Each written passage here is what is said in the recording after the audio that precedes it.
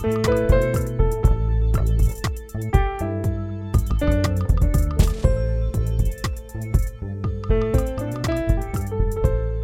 everyone. I am Chris Hyams, CEO of Indeed, and welcome to the next episode of Here to Help.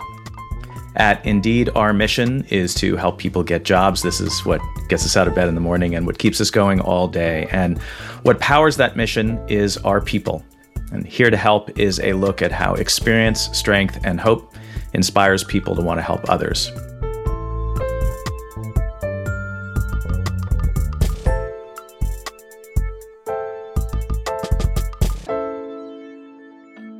People are at the center of our business, which means the better we understand people, the more helpful we can be. I am very excited to introduce our very special guest for today's episode, Rajkumari Neogi. Rajkumari's work is centered around understanding people, in particular, how neurobiology, culture, and empathy intersect in today's business world. Her work is rooted in the research and methodology of epigenetics, which centers on two ideas. First, our environment and behaviors we experience in our day-to-day lives directly impact our genetic expression. And second, that we carry the traits, tragedies, and traumas in our cellular biology of past generations. Rajkumari has been working with Indeed for several years, working directly with our senior leaders as a coach, working with teams, working with numerous employees, and has especially helped us to navigate the trauma and suffering of COVID and the racial and societal challenges of the past 2+ years. Very grateful for the opportunity to get to know and work with Rajkumari, and very excited for today's conversation. We're going to try to unpack as much of what I just said there as our time allows, but this is going to be a really special conversation. Rajkumari, thank you so much for joining me today. Thank you so much for having me. So let's start where we always start these conversations. How are you doing today? Oh my goodness. What does Walt Whitman say? I contain multitudes. I'm feeling both completely defeated and slightly hopeful. That is where I am. That about covers it. So, well, we're going to get into, I think, all sides of that. Let's start by explaining, I tried to give a little intro from some of what's on your website and from what I've learned from our time working together, but you're an epigenetic coach, you're an executive consultant. How would you explain to someone who doesn't know you or familiar with this, what is the focus of your work? The thing that I always say is, what do you want more of? What would you like more of? And how does that tie directly into how you're showing up at work? And so as we start to unpack whatever it is that the individual would like more of, the curiosity for me is to unearth patterns from the past that might be impeding whatever they would like more of. And for me, my obsession and my focus is really looking at the transgenerational elements as well as formative experiences and how that all relates and how that all collides together, really. So that kind of work can be done anywhere. Your background is from working at various technology companies, including Facebook. How did you decide to make the shift in your career to focus on this type of work and to do that working with companies like Indeed? It's such an interesting question. I think, I remember wanting to be a cardiologist, and I remember, having an Indian father running home and saying, okay, Papa, I know what I want to be. I want to be a cardiologist. And he's like, no, you're going to be a filmmaker. And that just kind of, did a mind-blowing moment of confusion. And we got into a huge fight. and I think I somehow found my way back to working with people's hearts in a completely different way, not having spent years and years and years in medical school. I think being at Facebook was really difficult for me. I loved being at Facebook. I loved my boss at Facebook. And I just started to witness myself change and become a person that I was not enjoying. And in that observation, in that witnessing, I decided to leave and really explore why I was so conflicted at Facebook. And that exploration led me to uncovering epigenetics, neurobiology, kind of truly doing a deep dive into exclusion. And then I thought, I wonder if anyone else wants to know about the stuff that I've discovered. And I just started chatting and seeing if there was interest, And here we are. So I know you had some formative experiences traveling, especially in Southeast Asia. Can you talk about some of those experiences and how that shaped how you view the world? I love going to Asia and to the different parts of the world, and I love traveling. And excuse me. And I think, for me, there were a couple of moments. I remember standing on a street corner in Laos, and I was just kind of stunned at this seamless integration of chaos. That there was no stop signs, there was no stoplights. It was a four-way intersection, and yet everyone in their carts and their motor scooters and as pedestrians and the cows, and everyone was nobody was bumping into anybody. And I was thinking, this is amazing. How are they doing this? And that really just got me thinking about how are we stepping into a place of innate knowing, and how are we kind of leveraging that innate knowing and moving into kind of a sensing, right? That balance of the wisdom and the relationality, the kind of knowing who we are and what we bring to the table, and using that as a way to just really build connection and bridges. So at some point along the way in your journey into the world of the brain, you discovered this and started diving into this world of epigenetics. Can you explain to people? I gave a one-sentence intro. Can you explain to people what epigenetics is and how our behaviors and environments can cause changes and impact the way that our genes actually work? Yes. Gosh, it's such a big question. So epigenetics is basically how the stressors in our environment impact how we're showing up.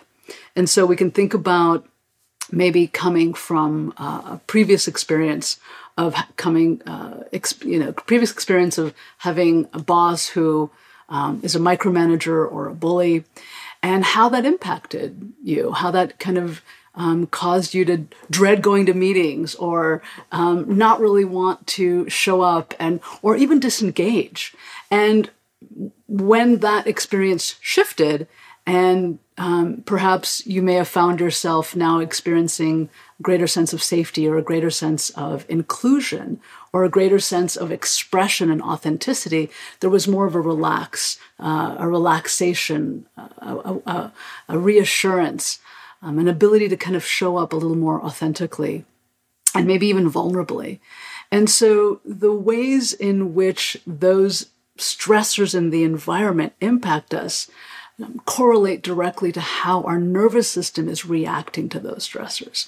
And over time, it just starts to kind of code a different way of behavior for us. So we might be a little more anxious, we might be a little more depressed, we might be a little more vigilant, however that shows up for us based on those stressors.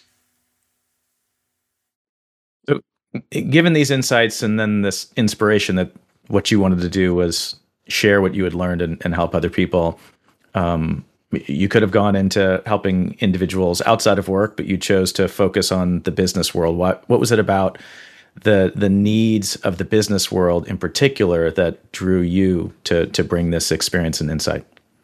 Yeah, that's such a fantastic question. I think bringing that humanity back into the workplace, that humanness. I just remember so many times not being able to authentically express myself wherever I was in any workplace. I mean, I feel like I was born in startups and the crises and the constant stress and the constant doing. I worked for 2 different Japanese startups. So working 16-hour days, 6 days a week was not uncommon. And I loved it. I loved it because I came from an environment of stress. I came from an environment of incredible crisis and truly trauma. And so it fit beautifully for me to be in this environment. And I just saw the effects of that. I saw the effects of burnout for myself. I saw the effects of physical injury. I saw the effects of really getting sick all the time, having colds, and really just, being able to shift out of that and have that witnessing and that noticing and taking the time to reconnect and heal, I think was so, so essential and so, so important. And being able to then, having walked that path and inviting others to reflect and see if there's an opportunity for them to also have a different experience. Right, I'm just going to let my dog in because she's barking and scratching at the door. Hold on. I see the humanness of it all, right? Well, I love this. This warms my heart in the way that we have to show up so differently now. I've been out of town for a week and Martha has been anxious. She's happy that I'm back now. So a big part of the focus of your work is executive coaching. You've worked with multiple senior leaders here at Indeed. And I'd actually like to maybe make this a two-part question. So one is, I think it might be obvious, but what is different about your approach as an executive coach from other people who do this type of work? But I think the other thing is, in particular, if you're working with leaders like, someone like myself, I have to understand other people to be a more effective leader, but I also carry the weight of my own issues here. And so like when you're working with leaders, you're working at this dual level of helping them understand other people, but also doing that through understanding themselves. So how do you approach this work? Yeah. Oh, so this is so great. So I'll start with the first question and I'll just tell a story. I work with many founders in startups. And one CEO came to me and she said, "Hey, I'm having all these meetings for investors. Everyone loves what we have, and the meetings go great, and they want to invest, and then it just crickets. And we've had 30 meetings. What's going on?" And I, without revealing the epigenetics of this particular person, diving deeply into their grandparents on the mother's side specifically, there was such a fear of being seen, such a fear of being seen. And when we shifted this neurochemically, so I do this through visualizations, and there's a very particular format that allows this neurochemical shift to happen, all through language, and allowing and giving permission to step into a place of safety and being seen gives the opportunity for a different experience. So we did a couple of visualizations. 6 weeks later, they got their lead investment. I can tell stories like this all day long because the power of epigenetic coaching is the neurochemical shift out of stress, which is usually cortisol, into something else. And if you come to Understanding Humans at Work, you will learn a little bit more about that. That was my little plug. And I think, to your second question, Chris, how do we balance both of the hemispheres? How do we bring that transactional, get stuff done mentality and balance that with the relationality piece, that empathy, that understanding? And I think that when we have this bihemispheric experience, that I remember you asking the question, as leaders, how do we develop whole humans, when we were on that virtual stage a few months back? How we develop whole humans is to have that mastery around the vacillation between the left and the right hemisphere, that transactional way of being with the ability to truly appreciate and resonate with the person who's right in front of you. So these ideas, I'm sure outside of the business world, are somewhat radical when people first hear about them. Certainly inside of the business world, this might sound a little woo-woo, I think maybe is the technical term to some people. What was the reaction when you first started bringing this when you first started pitching this as, hey, I want to help you in your business through an understanding of intergenerational trauma? How did people respond to that? It wasn't pretty. It was not pretty. I was very fortunate to have, a pretty robust network given Facebook and Adobe. So I was able to get meetings and be invited into meetings through referrals. For the first year and a half, I will say that I was asked to leave plenty of times. I would be mid-sentence in a meeting, and I would be cut off, and the meeting would end. And I was asked to leave. So yes, not well. And, over time, I think that there was an opportunity over the course of years for the bringing forward of the whole D&I kind of role, and really like, how do we start to give our people what they need, and what do they need, and what are they asking for, and how do we bridge those gaps? And so as that started to happen and there was greater momentum there, I think people started to listen just a little bit more. And I think it's always challenging. How do you correlate what's happening in the moment right now at work with a formative childhood experience or a transgenerational one? How does that connect, and why would that even matter, right? And it's just surprising and mind-blowing, in my humble opinion, about how it does connect. And so I'd have to imagine a big part of what you do at every level is getting people to see themselves in the world in a new light, in a new way. And so can you talk a little bit about what that experience is, working with an executive when sort of that light bulb goes on and they sort of have that moment, and how you get there and what happens at that point?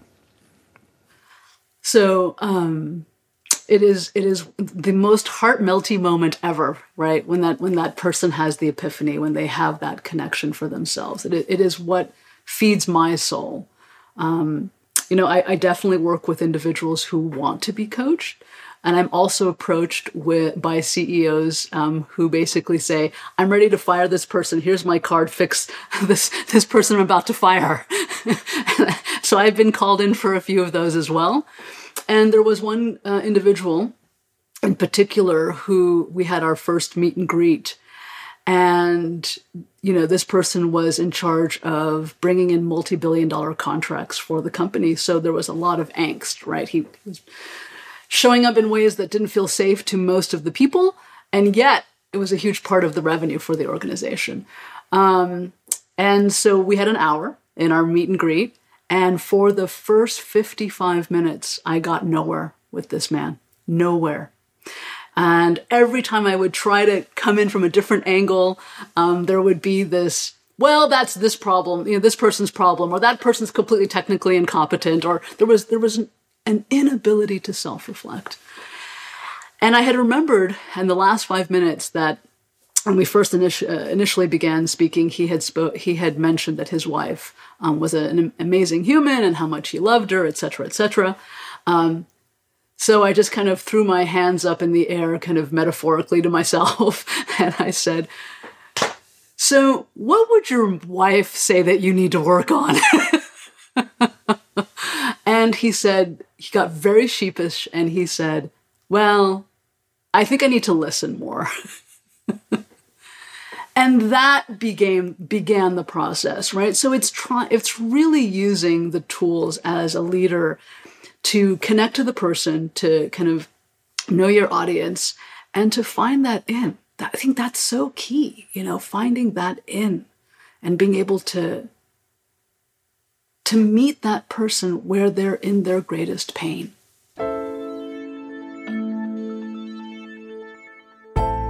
If you like this interview and want to hear more, hit subscribe. Catch up on any Here to Help episodes you might have missed, like my conversation with Svenja Goodell, and get new ones delivered directly to you. More with Rajkumari Niyogi after this break.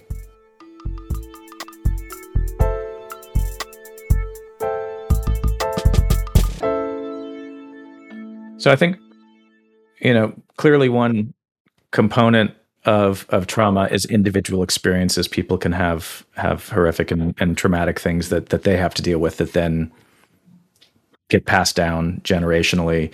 But then there's the collective and societal traumas of slavery and colonialism and war and all of these things that happen. So we are,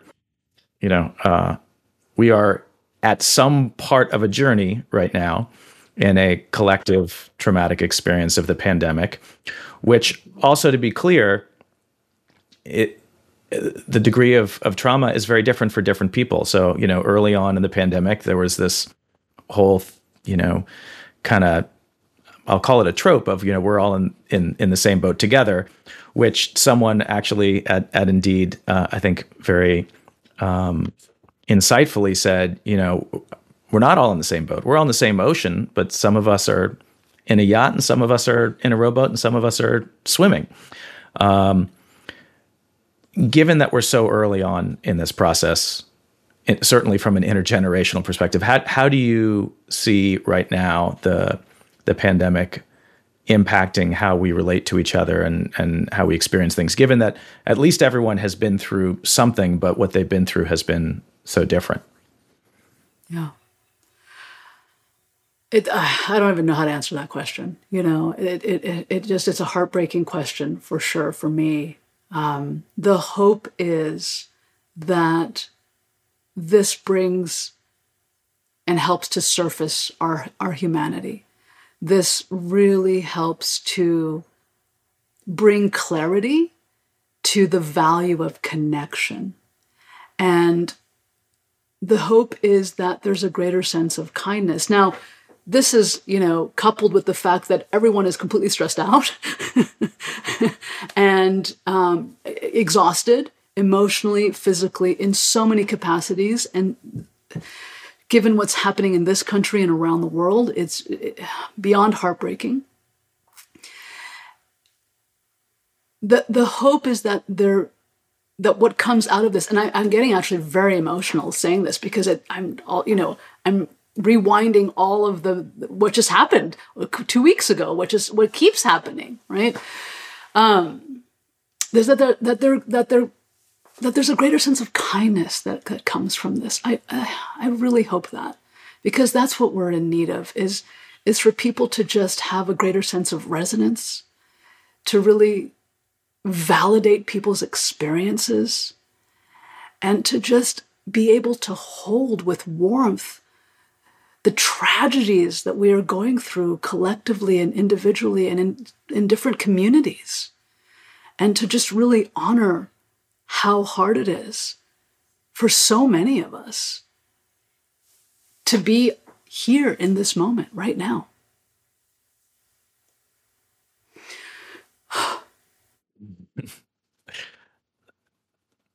It's good to take a breath. I know that's one of your techniques, is to get a group of people to collectively, we can just take a quick breath here. I just remember when you said what you said on stage with Jessica Jensen, and I started crying on camera. And it came very close just now again. So. Well, so I'd love to dig in. So in particular, I mean, you mentioned that, and there's a lot of different things that you do in your work, and working with directly with executives is one, but you played an incredibly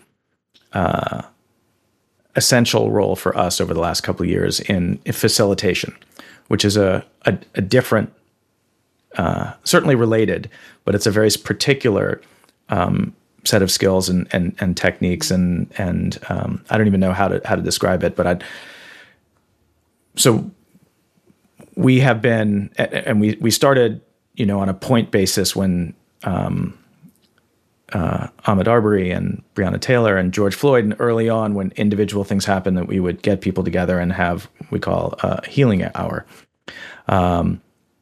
And now multiple groups that Indeed just have a standing one that they do every couple of weeks, because there's so much to process. But I have, had the honor to be in a couple of these spaces where you have been able to help facilitate people collectively experiencing something that, for many people, for anyone that hasn't been and I don't want to diminish this by calling it group therapy, but anyone that hasn't been in a group therapy setting before, so many people are not familiar with processing things around other people, and then also witnessing and listening to other people going through that.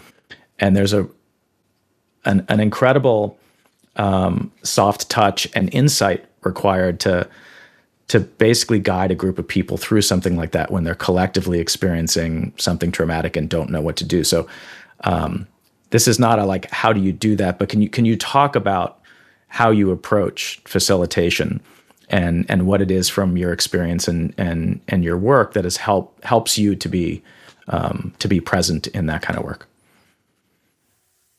I don't even know how to answer that question either. I just show up and do it, right? It just comes so innately. I think how we heal from trauma is when we are witnessed, when we are held, when we are seen, when the environment is safe enough for us to do all those things.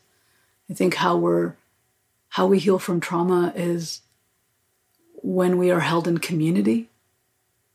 I think so many people attempt to do this on their own, and I'm not sure that's the best method or path forward. We have mirror neurons. We need other people. Even, if we can't be in a community in person, to have this virtual setting, I think is so powerful. The ability to be able to express ourselves authentically. I think when we're not able to express ourselves authentically, then we step into mourning. We may not know that we're stepping into mourning, but we mourn the loss of ourselves. I think Gabor Mate, who is Canadian-Hungarian psychiatrist, defines trauma as the loss of essence of self. And Sarah Payton talks about trauma as being too alone. So community is an opportunity for us to really kind of be seen in a way that we haven't before, and to really be held in our pain. I mean, the most amazing example of this, I think, for me, is in the Inside Out movie by Pixar. And I use this as a teaching tool in the Biology of Belonging bootcamp.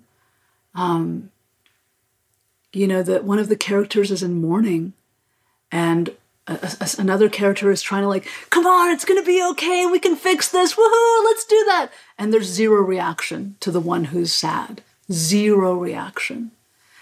But then there's a third character who comes in and really meets the sad character, the character who's sad, really meets that character where they are and holds space in that sadness and acknowledges that sadness.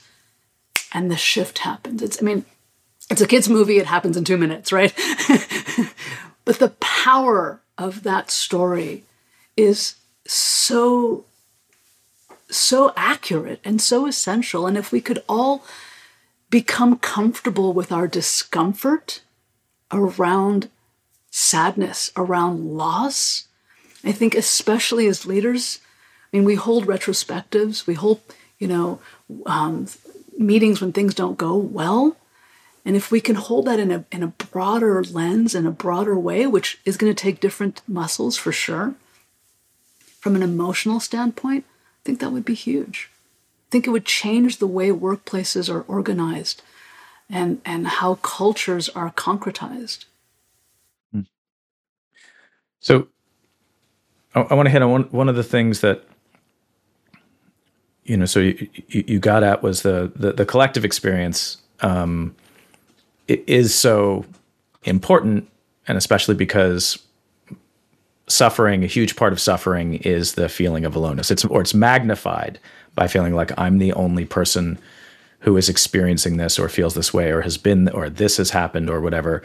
And, this is something that I think in a lot of 12-step fellowships, is sort of a routine thing that people experience. And the way that I like to talk about it is that, there's this idea that a big source of our suffering is that we compare our insides to other people's outsides, right? So I feel a certain way, and then I look on Instagram, and everyone else is doing great.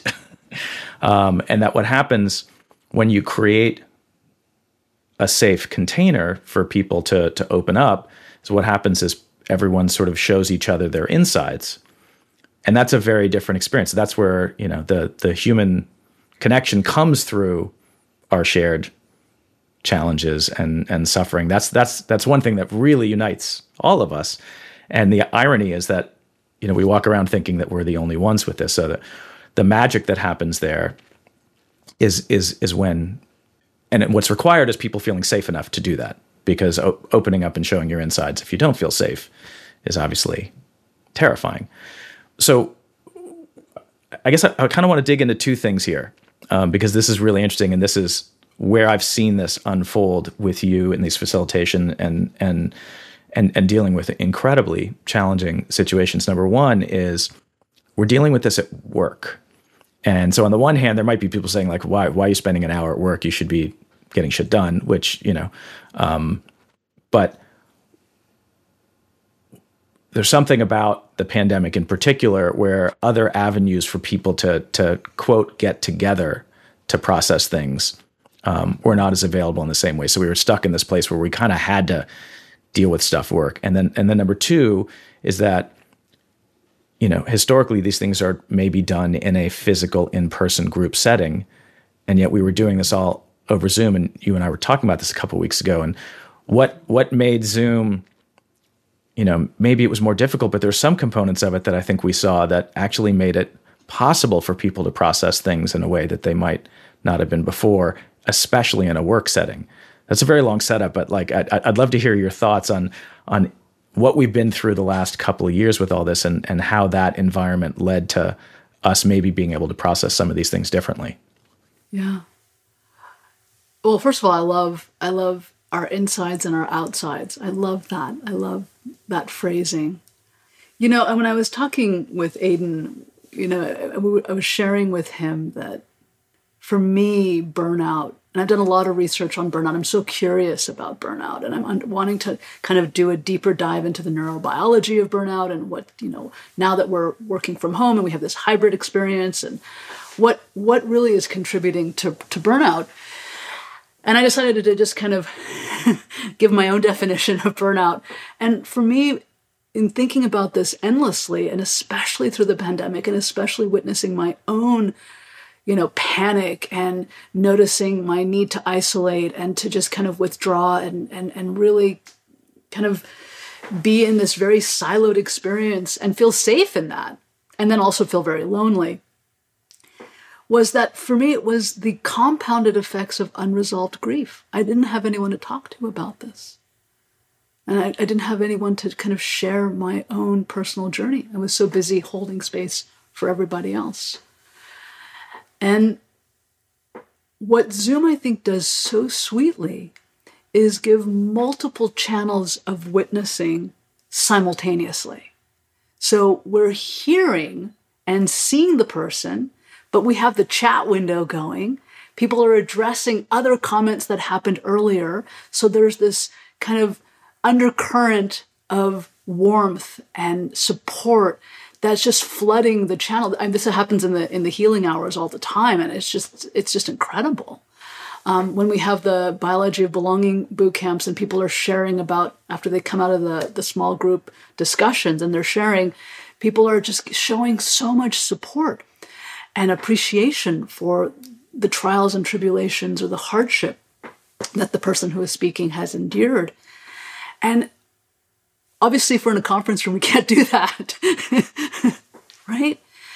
And so the warmth and the safety and the witnessing and the acknowledgement, I think, is just kind of this, like, I don't even know if the right word is, but this whoosh, right? You just kind of get just a beautiful breeze of love, whatever you want to call it, attention, acknowledgement.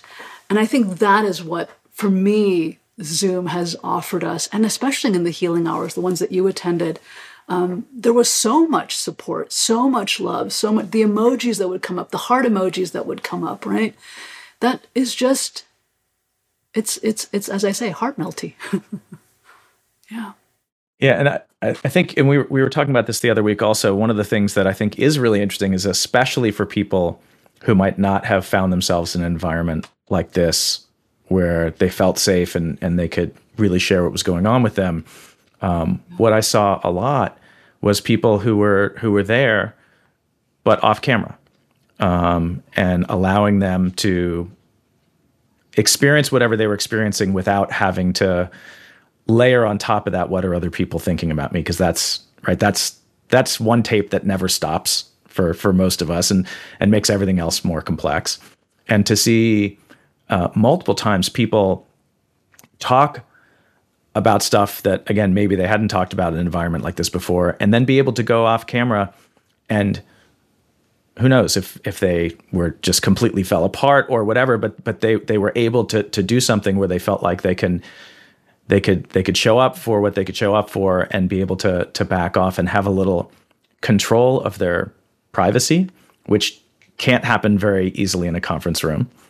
And so this is, I guess, to get into the next thing, and we've talked about this before, but this collective experience and let's be clear, this is where the boats are different. The collective experience that we've had in the type of businesses that we're in, where we all had the amazing good fortune to be able to work from home most of the time. There's 70% of the people did not have that option and were out in a very different world. But for those of us who were doing this, one of the things that happened, and we've talked about this a lot at Indeed, is we have these literal, I have a window into your life now that's different. Physically, I'm seeing into your house and what's on your walls and what's behind you, which also includes all of the mess. My dog coming in and out of the office is one thing, but she's thrown up on the floor in the middle of a global Q&A with thousands of people. We see, crying kids crawling all over people in the middle of a board presentation, and piles of dirty laundry, and all, parents and kids coming in and out of the screen.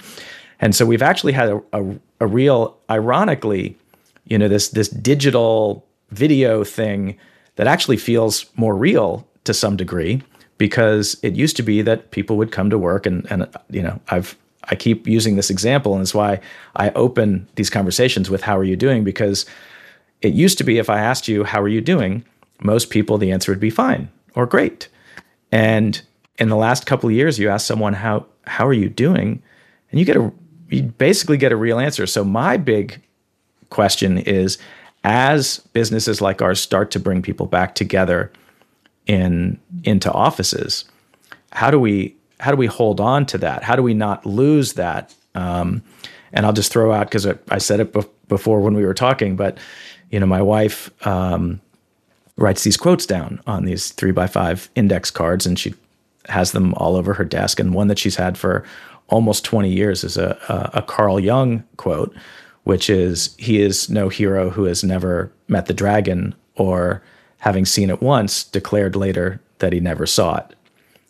And the idea behind that is that, when we face something, whatever our dragon is, whatever our trauma or our challenges or our suffering, we're changed by it. And then the heroic thing to do is to acknowledge that and to carry that experience with us and forward, and to not just say, well, glad that's over, and go back to the way things were. So how do we go? What is the path forward here? How do we take what we've been through together and make sure that it is not wasted? How are we modeling that? How do we go back to the office and model what we just experienced here? How do we model behavior? How do we model communication? How do we model authenticity? How do we prioritize well-being and that it's okay? How do we prioritize being human? I was thinking about your comment earlier where you said they can turn off their cameras and just kind of take a moment, take a beat, and maybe disengage, hydrate, whatever it might be. And they can't do that if they're in the conference room, right? And so then I was thinking, yeah, they'll probably go to the micro kitchen and they'll probably grab a bag of chips or a candy bar and they'll self-soothe or self-medicate actually in that way, right? So how do we prioritize, again, how do we prioritize the authenticity of the discomfort? How do we really model that discomfort is okay? And how do we process and integrate that as a collective? We don't have to become therapists as leaders. We don't have to spend 45 minutes, unpacking someone's trauma in a conference. Like, that's not what I'm talking about at all. But just 90 seconds, 3 minutes, really holding that space, really, really surfacing, as I talk about in both courses, that unmet need and validating the person's experience, right? I think that for me is so key. I just paused because an Indian, just last week, we were on the call waiting for the group to come back from small group discussion, and she was sharing something difficult for her, and she just started crying, and she said, "Why do you always make me cry? I always cry when I'm with you." And I didn't respond. I just, but I was thinking, that's the power of being witnessed in someone's difficulty. I don't make anyone cry. I might have used to 20 years ago when I was not as kind of a person, but I think that's the power of being held, being acknowledged. I didn't have to do anything or say anything. I just held space for that person to show up.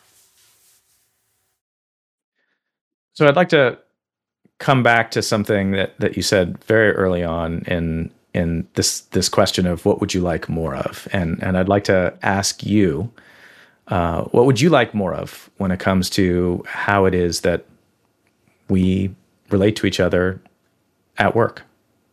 Yeah, I would like more of everyone prioritizing a bihemispheric experience as leaders, as humans, that we balance our human doing aspects with our human being aspects, that we prioritize kindness and care, and that we prioritize validating over gaslighting.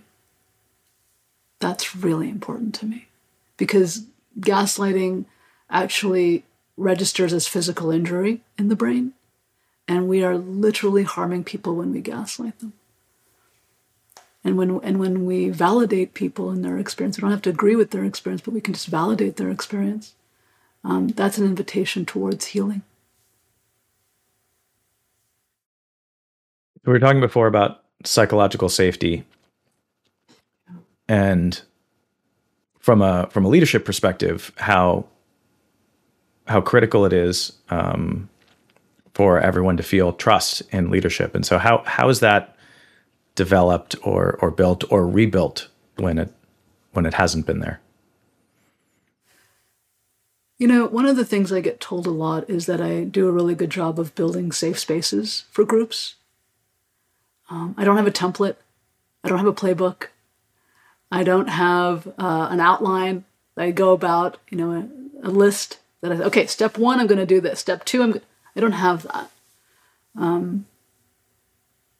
I think for me, that level of trust and safety is built every single moment, in every single conversation, in every single sentence. And it involves truly prioritizing that relationality piece along with the competence piece. So I talk about trust being a bihemispheric experience as well. And then it's a combination of what I bring to the table in terms of my competence, my expertise, the wisdom. But how am I sharing that? If I'm yelling at people, I might be right. No one wants to listen to me yelling what I'm saying. So it's that combination of warmth from the right hemisphere, how that delivery is landing, and truly being held. And it's that repetitive, authentic commitment to showing up vulnerably and honestly and with integrity. So big question, so you can pick any part of this you like. But what are your hopes for the world of work, and how that relates to your hopes for the world in general?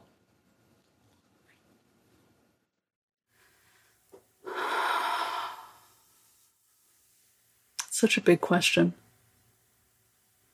I think if everyone were to take a moment and begin to process their own epigenetics in terms of reflecting on their formative experiences, how that shaped them, how that is propelling them or impeding them forward, and to think about the stories that their parents and grandparents endured, that those hardships, and to bring about a sense of compassion and empathy, and to show up in the world with a greater sense of resonance. For me, I remember one day Sarah Payton and I were kind of talking through a project, and she just randomly said, if everyone were able to rewire their right hemisphere, we would live in a completely different world.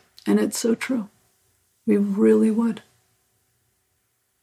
We really would.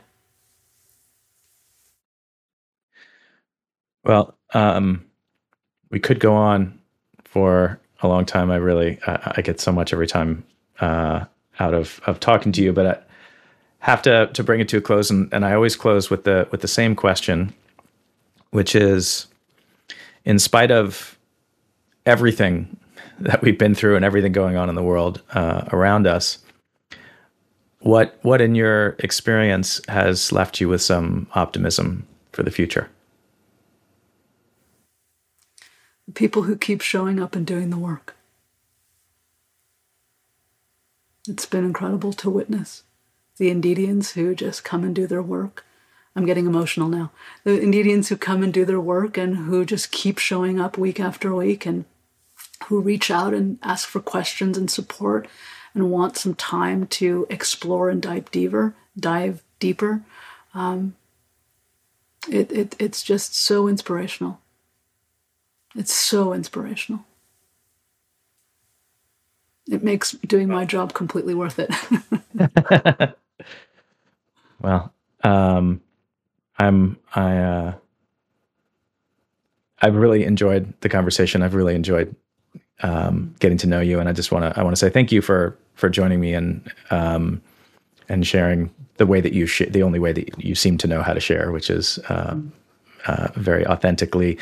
But thank you for everything that you've done for all of Indeed, and for I'm sure everyone else that you get to work with. And I look forward to more. And thank you for joining me today. Likewise, so much likewise, Chris, and thank you for having me. It's been such a pleasure.